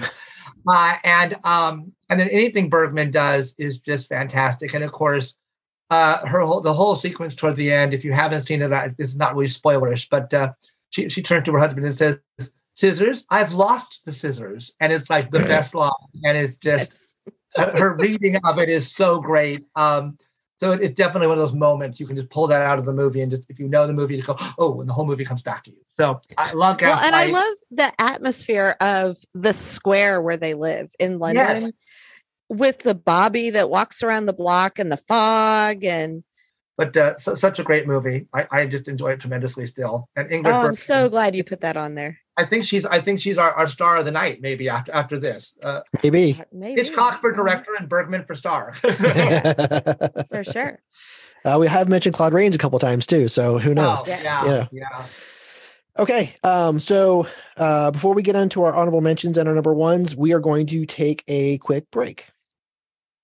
Hey, this is Russ. This is Kyle. This is Michelle. From the Infectious Groove Podcast. Join us every Monday for the most fun you can have with a music podcast. The Infectious Groove Podcast uses a positive and fun approach as we take time every week to share our jammy jams, then dig into a thought-provoking topic discussing all decades and genres of music. You can find the Infectious Groove Podcast on all major podcast platforms, or you can head to infectiousgroovepodcast.com to find us there and subscribe. We might have a controversial opinion here or there, but we always have fun with it. Oh, I'm sure I'll say something dumb. Subscribe to the Infectious Groove Podcast, part of the Odd Pods Media Network. Okay, so now that we're back, we are going to, I have a few honorable mentions. I'm not sure if you guys do. Amber, did you have any that didn't quite just make the list? Yes, I have 3. Is that okay? I have 3 as well. Just let us hear them. Okay. So this first one, it was like torturous to not put this on the list. I went back and forth for my 1940s section between this one and Sorry, Wrong Number. And I didn't want to be too like romance heavy. So I went with Sorry, Wrong Number. But this one is from 1947, The Ghost and Mrs. Muir. Oh, okay. Nice. And it's one of my just all-time favorites. It's okay. So then the next one is Sentimentally. If you would like to know what it was like growing up with Dick and Nan Lewis for your parents, watch the 1949 movie Adam's Rib. I just did. That is, I mean, really, like I've gotten really emotional through this whole evening, but I'm gonna get choked up again because that movie, like, sometimes I just miss my dad and I miss them together. They had a great marriage and a great relationship, and it was beautiful to grow up in that environment. And you turn this movie on and that is them 100%. And then my last honorable mention is another Hitchcock, another one of my favorites. It is the best of all of the adaptations of this book. And there are many, and I've seen them all, but this one is the best. From 1940, it's Rebecca with Laurence Olivier and Joan Fontaine. Olivier was not built to be a movie actor. That was just not his medium. That's very true. But if anybody could like haul his ass down, it was Alfred Hitchcock, and he gets an absolutely spectacular performance out of him. And this movie is the one adaptation I feel like that really gets who Rebecca was and why she was so just overpowering and spectacular. And it has a great supporting cast. So those are my 3 that it broke my heart to not put on the list. All right. Mine real quick. I have another sci-fi movie that didn't make the cut, War of the Worlds, the original one from 1953. Oh, yes, we just watched that. Yeah, I'm a fan of that whole thing, the book, the radio drama, of course, and then the movie. And I even like the Spielberg take on it as well. We're going to talk about that. We are talking about that in December. And then buckle up, buddy. Yeah, well, you can be wrong all day long. That's fine with me. So, and then actually, this has been alluded to in one of our previous episodes. Some Like It Hot. First time I watched that, I was just enjoying the whole thing, laughing the whole time, and was surprised at how much fun I had watching that movie. That was a tough one to cut because I really don't have any comedies on my list. So that's like the only genre I didn't really hit. Yeah. So that would have been on there. Comedy is so subjective, though. It's really hard to. It's like a horror film. It's really hard to make good horror, and it's really hard to make good comedies. So, and then a political one that didn't quite make it. It was hard not to put on there. Mr. Smith Goes to Washington.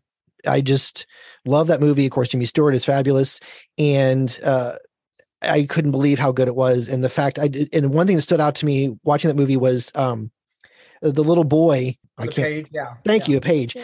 And my brain thought that, man, if you made that now, that Paige would have to be 20 years old because nobody would believe that a kid that young would have that part. But I'm thinking maybe we've gotten stupider as we've gotten anyway. But because I totally bought that kid knew what he was doing. But anyway, those were the three that at one point were on my list and had to be cut for space. So there you go.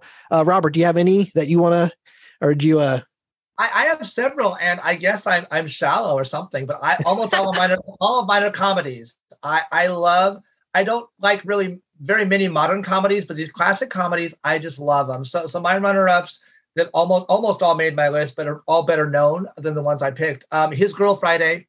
Right. Okay. Cary Grant, who we all love and have been talking about all night, with Rosalind Russell. It is just a funny movie, and it's got a little bite toward the end, but so great.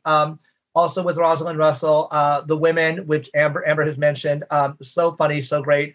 And then one quotable movie I have. We didn't have family movies because I'm the only one who likes movies in my family, but is All About Eve. Yes. I can just start with the beginning of the movie and just about Eve. And just, 2 hours later, I'm done. I can do the whole thing. I love those kind of sophisticated, witty comedies.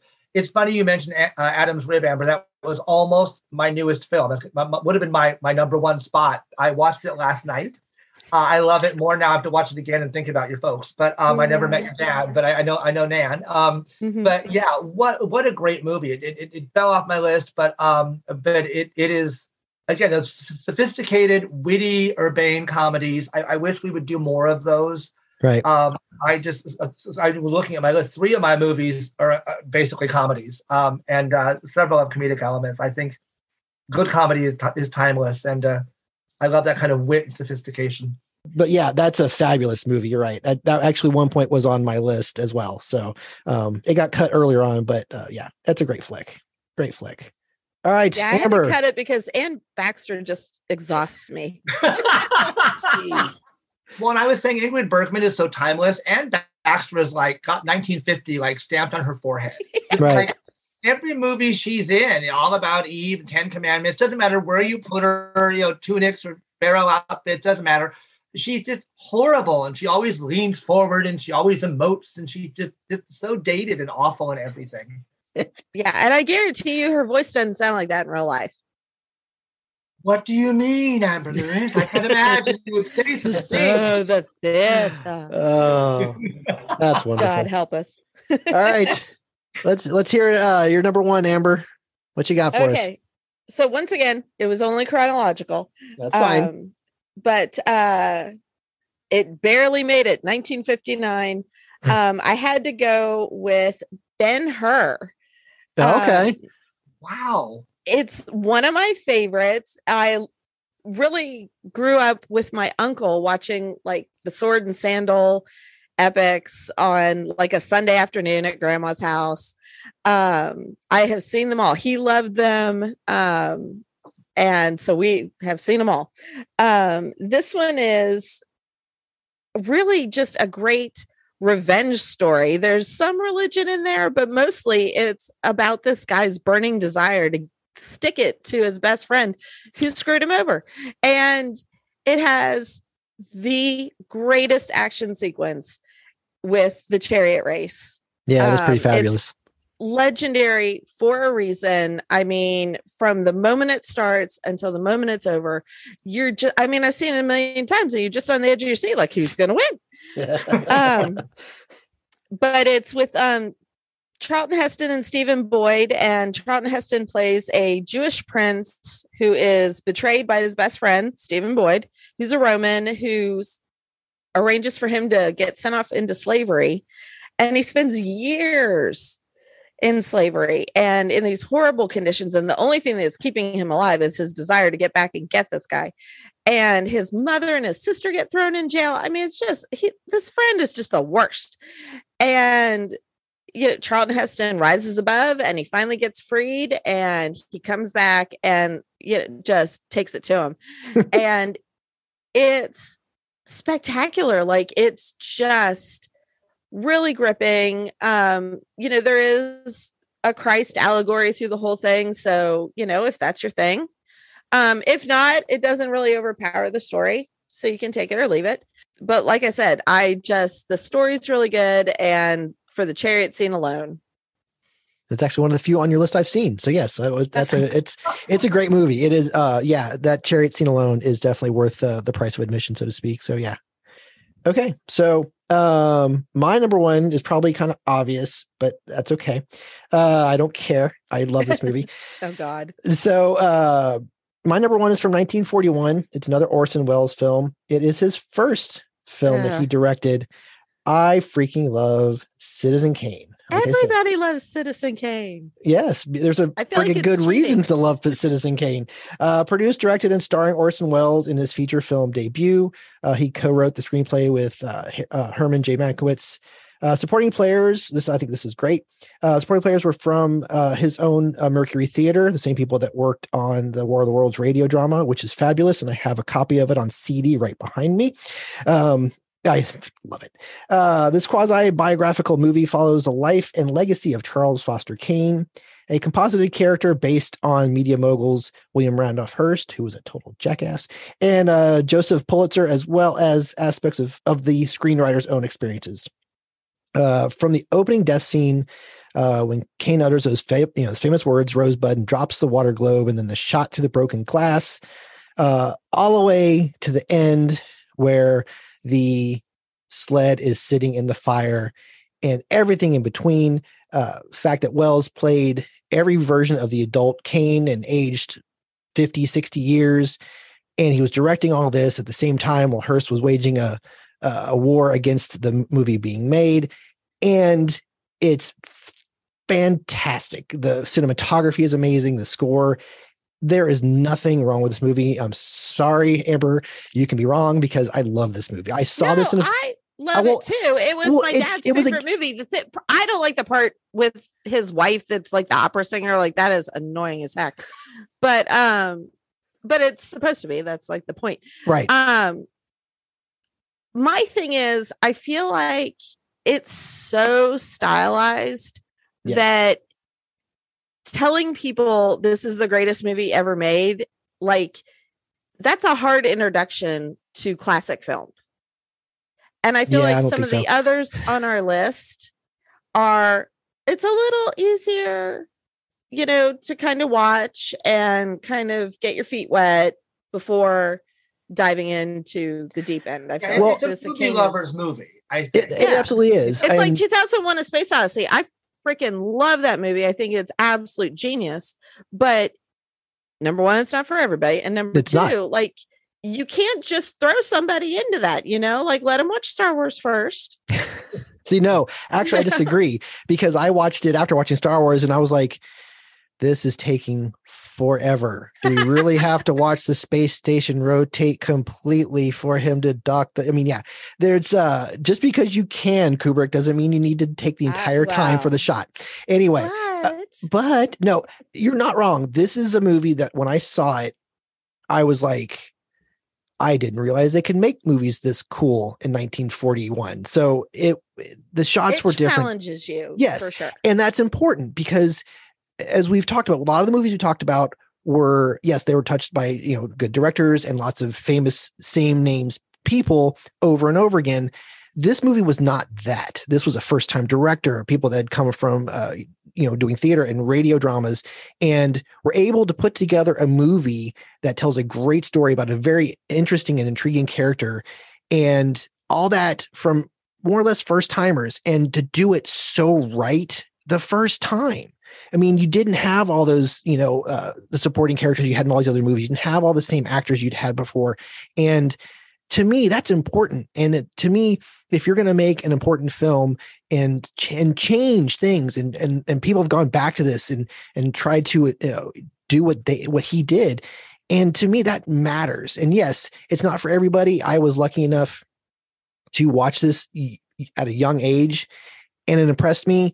And I was like, holy crap. And because of it, it changed filmmaking. And it's such a time where they were churning out movies, like, actors were doing 6 or 7 movies in a year and things like that. And this one is different, in my mind, different from so many of those. And it will ever hold a spot. And AFI named it, it's the #1 greatest American movie of all time.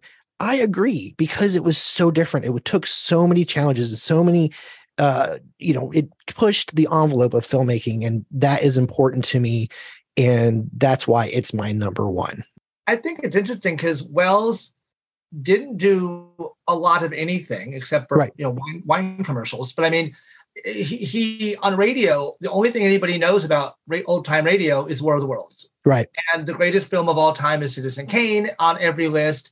Not necessarily mine. I admire it more than I enjoy it. But even in theater, which he did with almost the same people, the same crew. Agnes Moorehead followed him along, and Burgess Meredith and a bunch of them.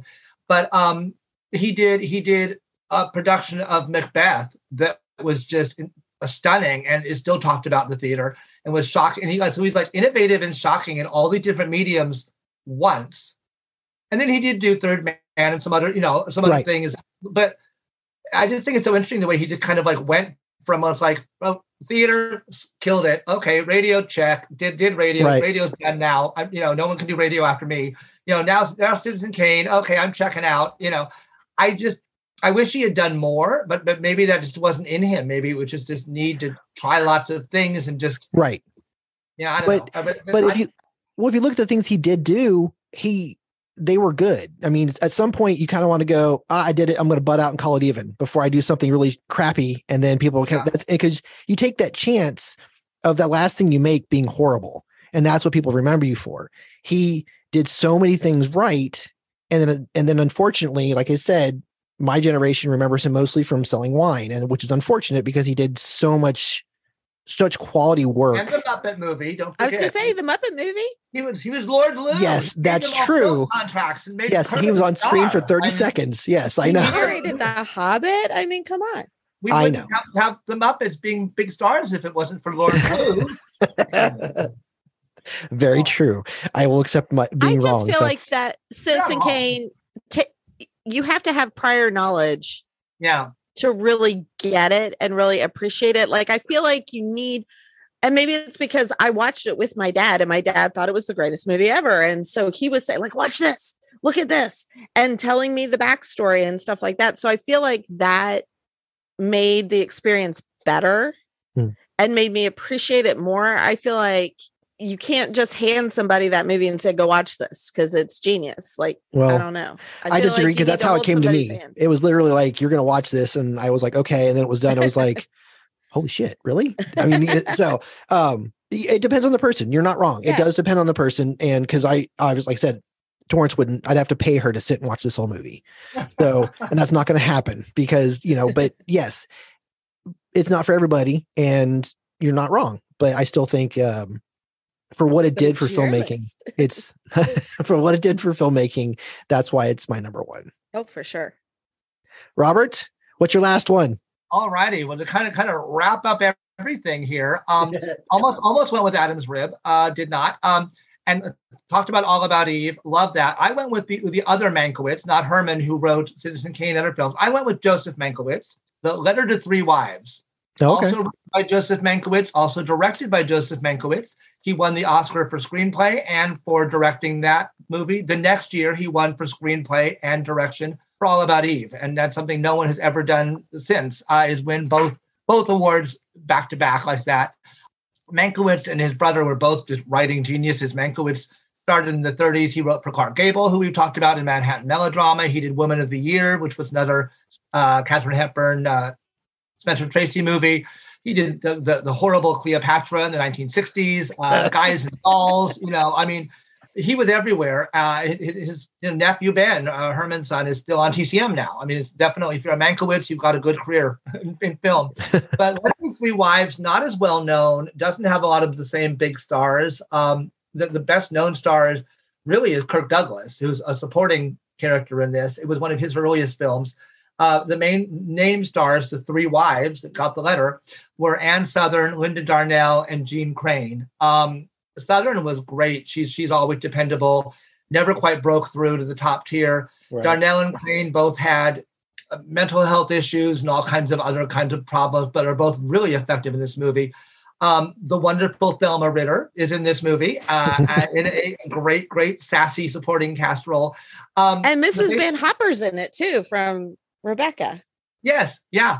I don't know that actress's name, but yeah, I know. was like, oh my God, she did something else. Yeah, and it's great. So the premise of the movie, and it actually has been taken off by The Simpsons. They did an episode called A Letter to Three Moes. Oh, right. Okay. Yeah, is that these three women who are all ostensibly friends, but probably aren't, in a sort of posh upper crust community, receive a letter from another one of their dear, dear friends as they're all about to go off on a charity event for the day. And they open the letter, and it says the friend can't join them that day because she has run off with one of their husbands. And so the rest of the movie is three segments where each wife wonders, could it be her husband who ran off with their dear friend Carrie? But really funny, sophisticated, and just so many great lines. Thelma Ritter slays. She's a maid because she's always like the maid or the somebody like that. And her best line in the movie, and she does it in the way that only she can. But Ann Sothern is trying to give a dinner party to impress her bosses. And so she wants Thelma, who is their maid, to wear a maid's uniform, the whole black thing with the white and the lace and the little hat and all that. And she is saying to Thelma, well, why aren't you wearing the cap? And Thelma says, if I wear the cap, I look like a lamb chop. But when Thelma Ritter says it, you are on the ground. You have to hit pause because you are laughing so hard that you can't continue with the movie. But Kirk Douglas is great. But besides being just witty and funny and just zinger, very much like All About Eve, it also kind of looks at the marriages. Now, originally, it was based on a story called A Letter to Five Wives, and they thought that wasn't very manageable for a film. So then they started writing the screenplay was going to be A Letter to Four Wives, and they actually had the fourth wife, and it was our dear friend Ann Baxter. And they decided if they're going to cut somebody, let's cut Ann Baxter, which I think we all can agree on was a good choice. So she is the missing fourth wife. But the three wives are great. But the marriages are looked at, and I said so. Sothern and Kirk Douglas are married, and she is the breadwinner. He's just a lowly school teacher, and she writes for radio and is very, posh and all this. So they had the kind of battle of the sexes, 50s. Well, you can't wear the pants, and why you make more money? And, and then Linda Darnell is this gold digger who goes after the richest man in town, and she's a hussy, and they actually really love each other. But as he says to her, I would have loved you, but all you ever showed me was your price tag, but it's kind of sweet, but because they actually do love each other. And then Jean Crane and her husband both served in the military right after the war. They were the perfect little couple in high school. They both served in the war. They come back to town. Well, of course they have to get married, and they find they really have nothing in common. So it's among all this funny, sophisticated banter and cocktail parties and Thelma Ritter zingers, you get to look at these three different relationships. And in each one of them, you can see how maybe the husband is going to run off with one of the wives, or with the other lady, because they're not great marriages necessarily, but they all work it out. I won't tell you how it ends and who actually runs off with the hussy, but and Celeste Holm is not seen on screen. She's in All About Eve, of course, as Margot's best friend, but she is the voice, and her narration is also great. She in the opening, they're showing the streets of the town. Everything's manicured and perfect. And she's talking about, well, this is where the country club people live when they're not at the country club. And it just goes on from there. So she's great, even though you never see her, although they talk about her a great deal. So we've got Ann Baxter, we've got Thelma Ritter, we've got Mankiewicz. That kind of wraps up the night and wraps up my number one choice, 1949. That's as far as I go. Well, don't worry. I had the 50s covered, apparently. All right. Now I am intrigued with that one. I even wrote that one down. So I'm going to have to definitely check that one out. That sounds fun. So, well, when I came up with this and I knew it was perfect for you two, I had high hopes and they were met. So as always, Robert and Amber, thank you so much for coming by and shedding light where light needed to be shed. So thank you. Thank you. Thanks for having us. And listeners out there, as always, it means so much that you make us a part of your day. And do hit us up on social media. Let us know what your top 7 golden age of cinema titles are. We would love to hear from you. The holidays are upon us, of course. It is November, and the next 2 months are a blur for most and tough on some. So make sure you are looking after your family, your friends, and your neighbors, and reaching out to anybody that may need help at this time, because we are all in this together. So let's look out for one another. Stop back by next week. We are celebrating Terry Gilliam's birthday and discussing Time Bandits. I'm excited about that one, very much so. Do yourself a favor, watch more movies, and remember, physical media is better than streaming. The Docking Bay 77 podcast is produced and edited by Dayton Johnson, recorded with Rode Pod mics, the Zoom PodTrack P4, and edited on Audacity. Opening music provided by Eric Jason Brock. You can find him on YouTube and Bandcamp. Thank you for listening. But he created you, evil one. What did you say? Well, he created you, so he can't be totally... Never talk to me like that again. No one created me.